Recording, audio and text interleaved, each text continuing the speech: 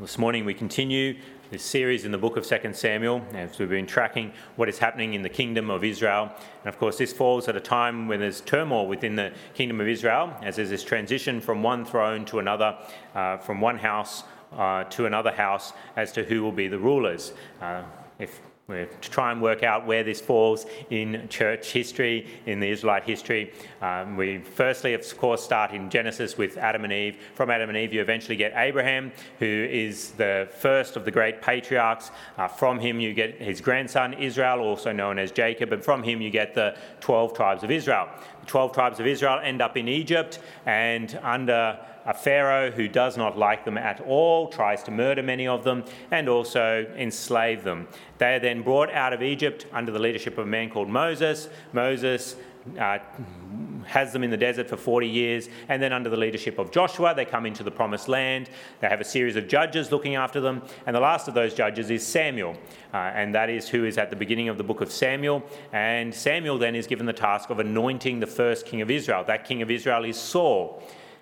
But Saul turns away from the Lord. He does not follow God's commands. And so God then orders Samuel to anoint another king of Israel, and that is David. Saul then dies in battle against the Philistines. And now we have this tension in the book of 2 Samuel at the beginning here, where you've got a descendant of Saul, his son Ishbosheth, on the throne, and you've got David. And we've been watching the tension, the battle that's been happening between these two houses over who is going to reign over all of Israel. And so we've been watching this civil war that's been taking place, and we've started to see the ending of this civil war. This civil war is very important because whoever takes over the throne will then, of course, their children will reign. And we understand that from David, we eventually get the Lord Jesus Christ. And so what we see here is the establishment of David's throne and therefore Christ's throne. So this is not of secondary importance to us, it's of primary importance ultimately if we are servants of the Lord Jesus Christ. But we've been seeing the ending of the civil war. It has come about because Ishbosheth quarrelled with his commander. His commander was named Abner, and Abner was the one who put Ishbosheth on the throne to begin with. He made him king. But then they had a falling out, and therefore Abner went to David and said, I will bring all of Israel under you. I will bring all of Israel to you as your king, and have you as their king. David accepts this offer, but his commander, Joab, is not happy. And last week we saw that Joab murdered Abner, the commander of Ishbosheth's army. And how did David respond? Well, we saw last week that David mourned for Abner and condemned Joab for his wicked work. But then we come to chapter 4, and we're going to see how Israel responds to the fact that Abner has been murdered by Joab, that the commander of Ishbosheth's army has been murdered by Joab, the commander of David's army. How does Israel respond to the news that the commander of their army has been murdered? Well, we read in verse 1 that they are alarmed. Verse 1 of chapter 4, it says, When Ishbosheth, son of Saul, that's the king of Israel, heard that Abner, that's his commander, had died in Hebron, he lost courage, and all Israel became alarmed. Another way you could translate that is they all became absolutely terrified. They are quite shocked at this news. Why? Because their defender, their mighty man, is gone. He is dead. And why else? Well, they probably don't know all the details as to how Abner died. We have the abundance of information that comes very quickly to us these days, but in those days, news travelled slowly, and details were often confused and not adequate to understand what exactly had happened. And so what would they be thinking? They would be thinking that David killed Abner, that their commander went to Hebron, met with David, and that David somehow put to death their commander. And so what is David going to do next? He's going to be coming for them. That they've lost their general, and now David is going to be coming for them. They may not know the great details about Joab killing Abner without David's permission. They may not know that David is favourable to them. Instead, they're quite concerned that David would be unfavourable to them. And why else might they be afraid? Well, they would be concerned that they don't know who is going to replace Abner. Who is going to replace Abner? They wouldn't be so terrified if they had another general that could take over the army immediately. Another strong, mighty man who has great military experience. We've got to remember, Abner was Saul's commander before he was Saul's son's commander, before he was Ishbosheth's commander. So he's got great military experience. And so what do we then understand? We understand that they are concerned that who is going to look after the army now? Could Ishbosheth rise to the challenge? He was put on the throne by Abner, but could he now be the one who goes out into battle and defends Israel? No. When we read verse 1, what do we read? When Ishbosheth, son of Saul, heard that Abner had died in Hebron, he lost courage. Literally in Hebrew, it means his hand dropped. He became completely weak. He was basically collapsing before this news that came that Abner had died. And so we understand that Ishbosheth really is only king in name. We've seen that as we've been looking through this, that Abner put him on the throne, Abner kept him on the throne, and Abner said, I will take the kingdom and give it to somebody else if I so desire. Ishbosheth is not going to be the solution to Israel's terror. But maybe there's somebody else that can take over the leadership of Israel and be their king who goes out into battle for them, which is what they desired from Samuel many years ago, and he gave them Saul. Maybe there's another descendant of Saul. Maybe there's someone else in the house of Saul that could help them out. Well, yes, there is someone else in the house of Saul. There is another descendant. Saul's sons did die in battle that day with Saul, but Ishbosheth did not, and so he became king. But there was a son of Jonathan, a grandson of Saul, who was still in existence. Who is he? He is Mephibosheth. And what do we know about Mephibosheth, though? Well, as we might be thinking, well, who's going to lead Israel? The narrator gives us a little bit of a background on Mephibosheth. Verse 4. Chapter 4, verse 4, we read, Jonathan, son of Saul, had a son who was lame in both feet. He was 5 years old when the news about Saul and Jonathan came from Jezreel. His nurse picked him up and fled, but as she hurried to leave, he fell and became crippled. His name was Mephibosheth. There is another person in the house of Saul of royal blood, a man. But what about this man? Will he lead them into battle?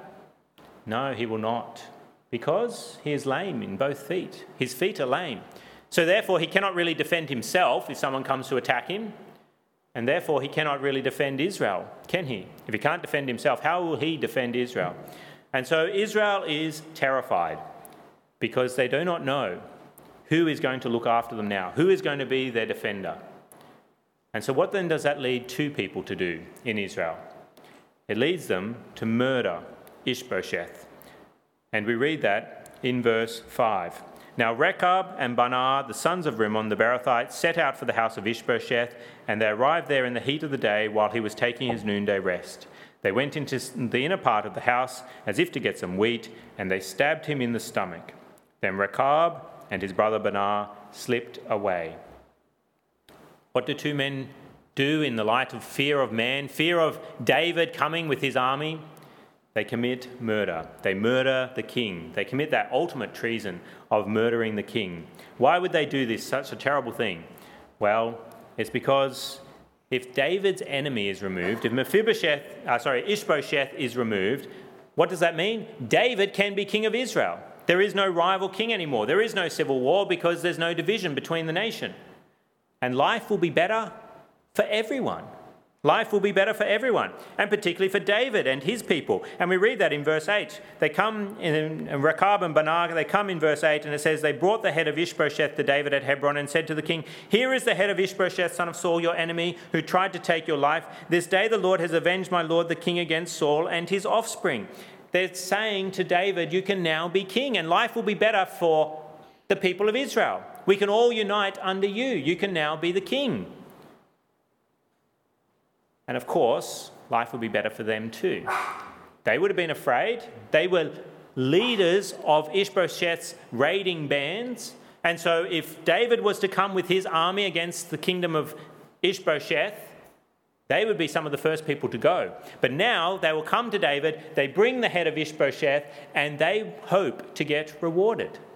Maybe monetary reward, maybe positions in David's army as good men of courage who he can rely upon to defend his kingdom. And so these men come and they murder their king so that life will be better for them and life will be better for others. And also, why else did they murder Ishbosheth? They think they're doing the Lord's work. We read that in verse 8. They say to David, "Here is the head of Ishbosheth, son of Saul, your enemy, who tried to take your life. This day the Lord has avenged my lord the king against Saul and his offspring." They say, "We are instruments in God's hand to bring vengeance upon your enemy. We have done the Lord's work by murdering Ishbosheth." And so they come thinking that they have made life better for the kingdom of Israel. They have made life better for themselves, and they've actually done the Lord's work. But what does David do? What's David's response? Well, David condemns Banar and Rechab as cowardly murderers, not as brave men at all. And we see that in verse 9. It says, "David answered Rechab and his brother Banar, the sons of Rimmon the Beerothite, 'As surely as the Lord lives, who delivered me out of all trouble, when a man told me Saul is dead and thought he was bringing good news, I seized him and put him to death in Ziklag. That was the reward I gave him for his news. How much more when wicked men,'" he's condemning them quite clearly, "'have killed an innocent man in his own house and on his own bed? Should I not now demand his blood from your hand and rid the earth of you?'"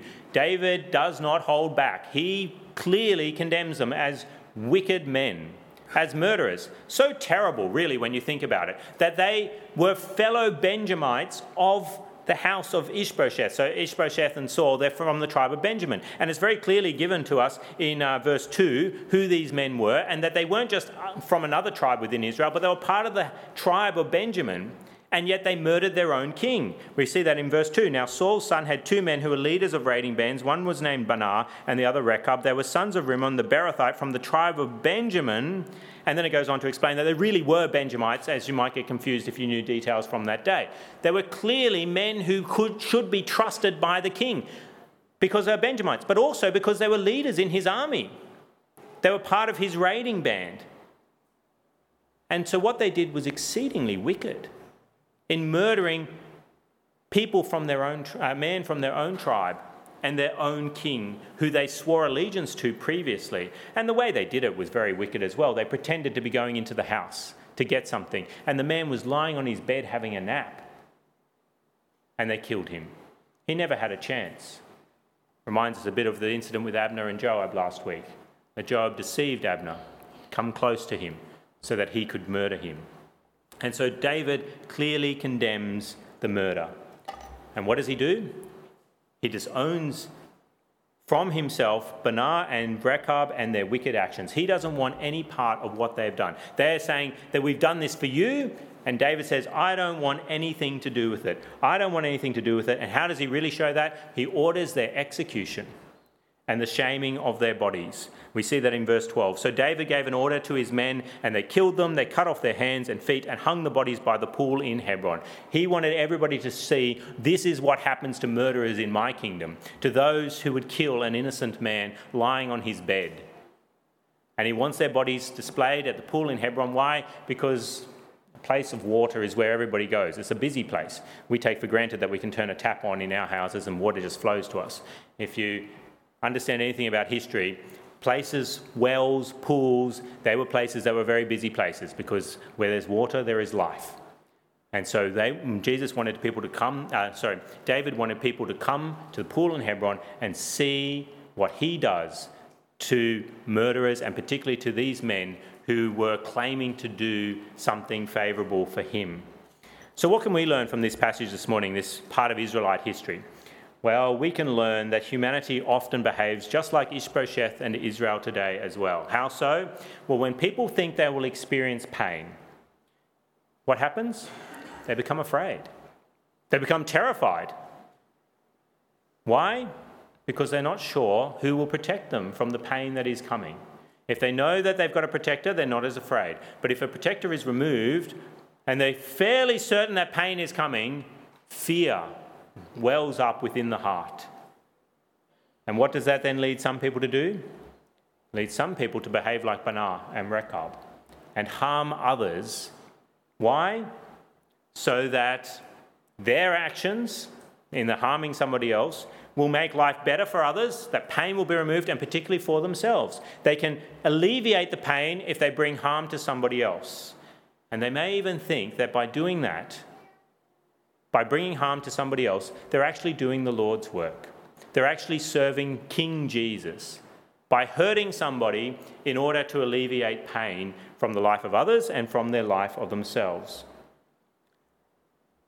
Do people still do this today?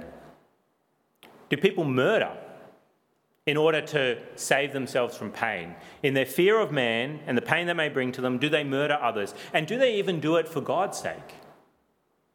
Well, it's not as often as other sins that people may commit, but it can happen. I mean, Jesus warned in John chapter 16, verse 1, he told his disciples, "All this I have told you so that you will not go astray. They will put you out of the synagogue. In fact, a time is coming when anyone who kills you will think he is offering a service to God." Jesus warned that some days in the future, people will murder Christians as an act of service to God. But murder isn't as common for us. But what is a sin that people do commit out of fear of man and to try and alleviate the pain? Well, anger is a common example for us. Why do people get angry? Why do people get angry?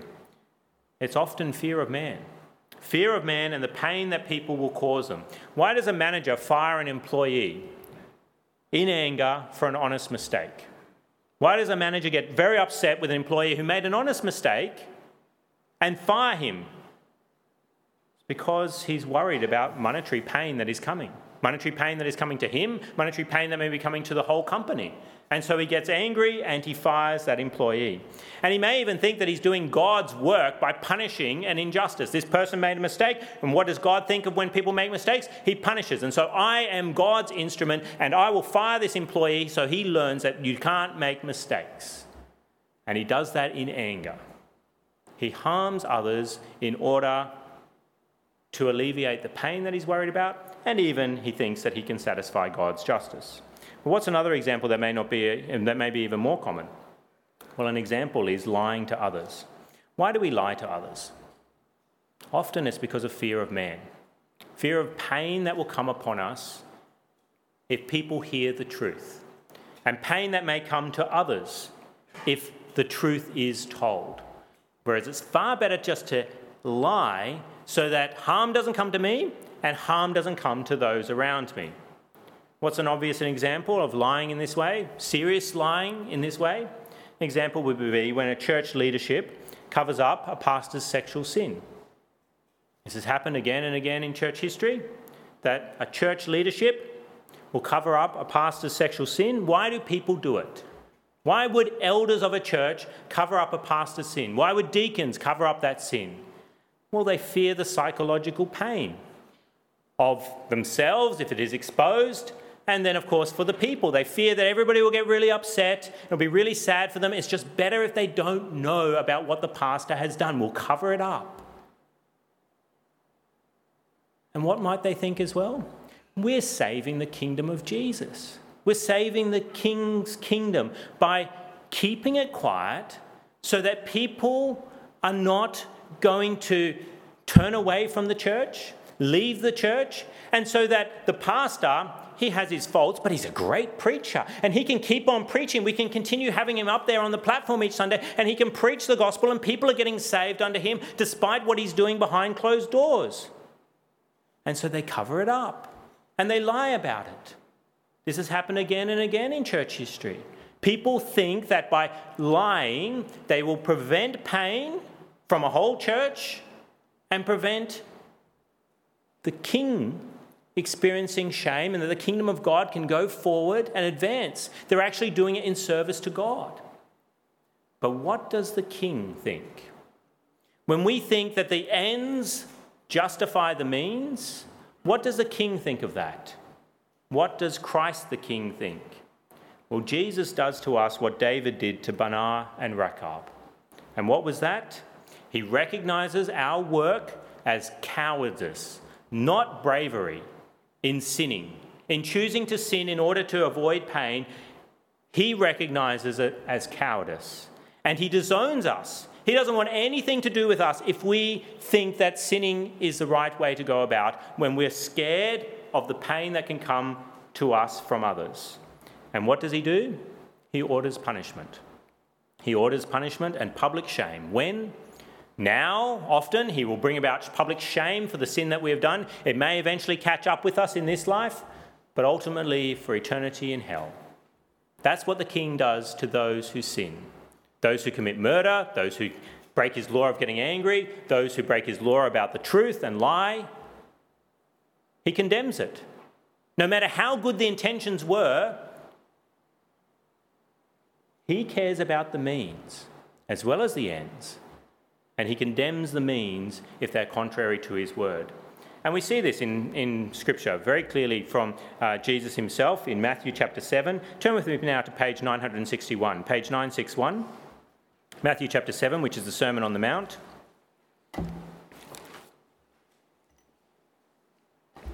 Matthew chapter 7, page 961. And we'll read from verse 21.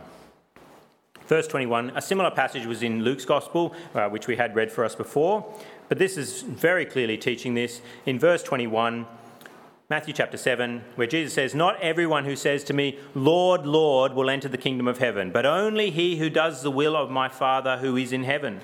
Many will say to me on that day, 'Lord, Lord, did we not prophesy in your name drive out demons and perform many miracles?' Then I will tell them plainly, 'I never knew you. Away from me, you evildoers.'" These people are like Bana and Rechab coming to David and saying, "Look what we've done for you." And what does Jesus say to them? "Away from me, you evildoers." I don't care what you've done about prophesying and doing miracles and casting out demons. I care about the fact that you committed evil and thought it was no problem. Just like David condemned Bana and Rechab so many years ago. And what will happen to such people on that day?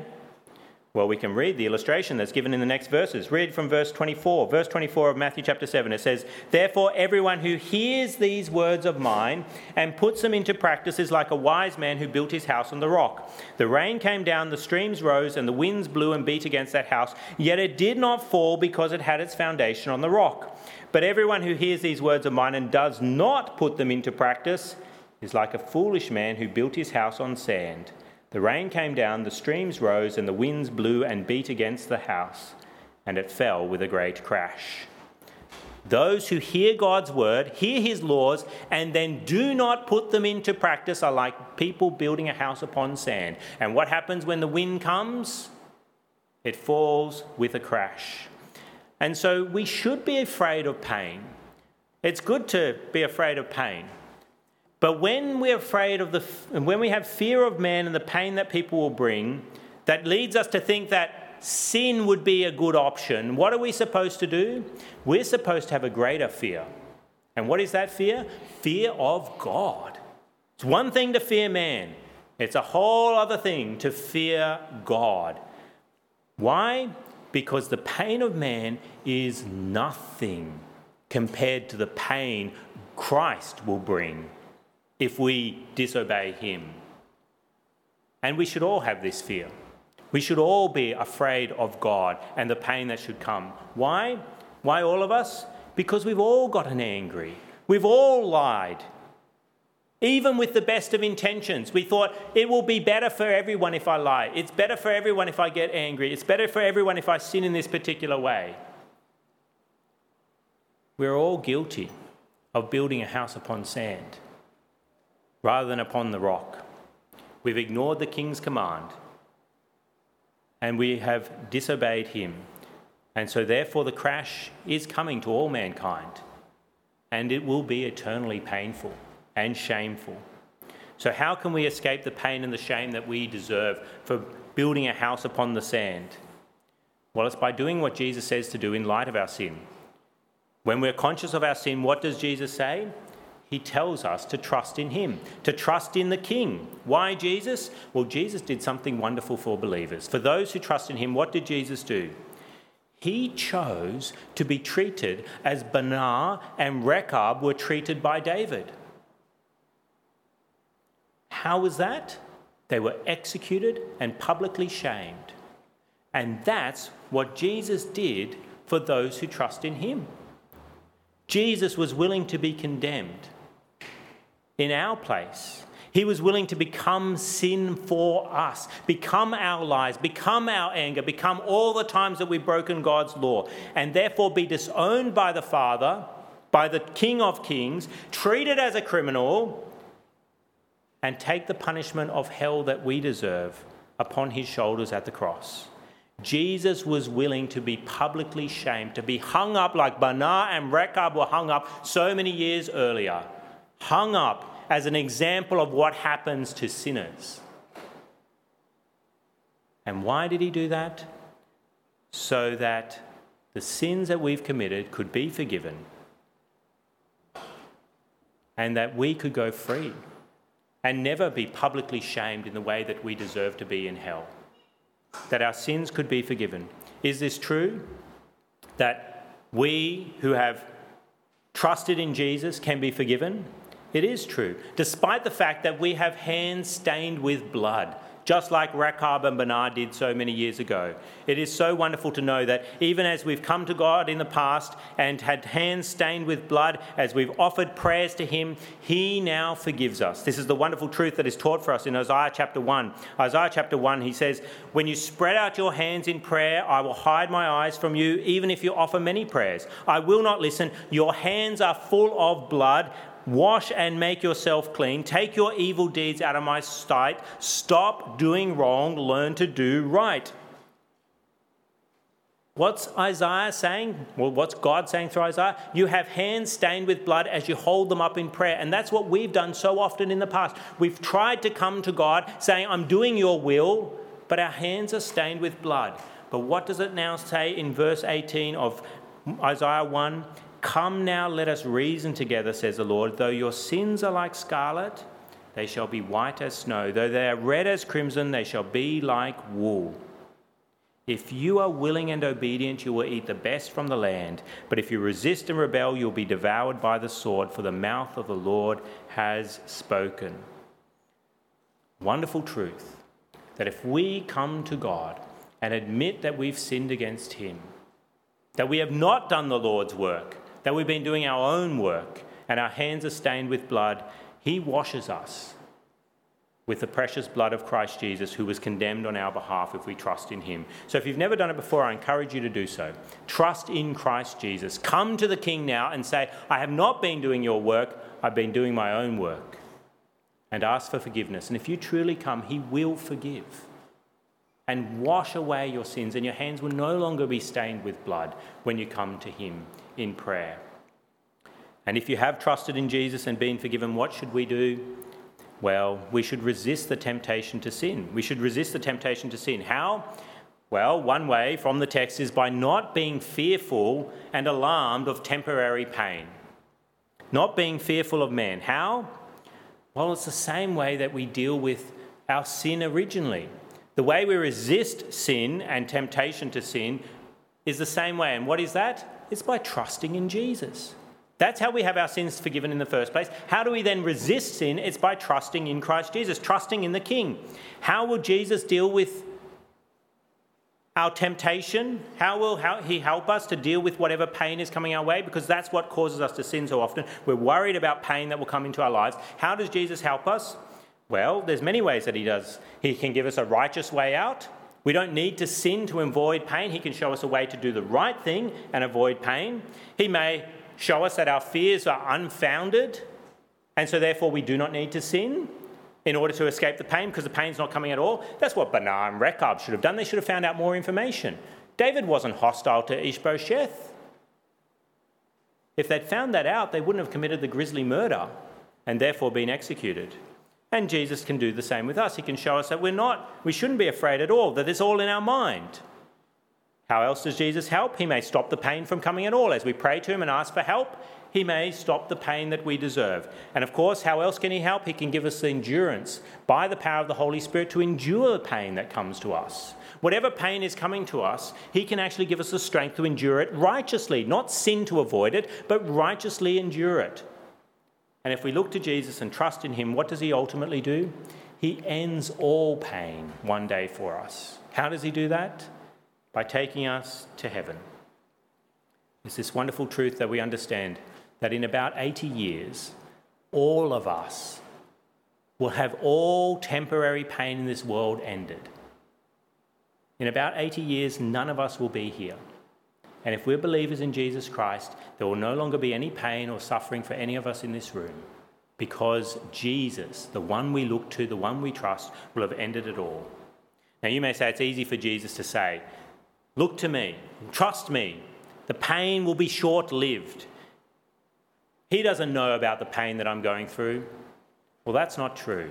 He knows about your pain, and he knows about pain in this world infinitely more than all of us. Why? Because Christ suffered worse pain than we will ever suffer in this world. And where did he experience that? On this earth, and particularly at the cross. And what did Jesus do? He didn't disobey God's will and say, I can avoid the cross if I sin, and it'll be better for me and better for everyone ultimately. No, he endured the pain as the joy that was set before him to do the right thing, to follow God's will, despite the pain that would come, because he knew that it would give joy to the Father, it gave joy to him to endure that pain, and it would give joy to so many more if he endured the pain of the cross. And so let us be people who trust in Jesus to deal with the pain so that we're not afraid of man, and therefore we're not afraid of pain. And so therefore we do not sin so much. We will sin a lot less if we don't get so scared of pain. Yes, pain has a good role in our life as well. When you touch something hot, pull back your hand. It's a good thing to do. But there is a lot of pain that we're afraid of, and we sin to avoid it. But if we do not fear the pain because we trust in Jesus, then we're not going to sin.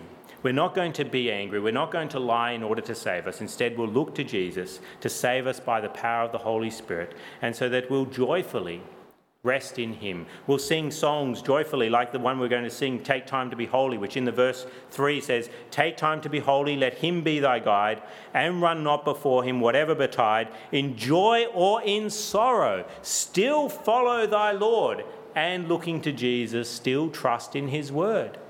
We will sing this joyfully because we know that the Lord will help us with the pain, because we know that sinning to avoid pain is a lie. Fear tells us that if we sin, we can avoid pain, but we know it's a lie because it actually brings greater pain from God himself.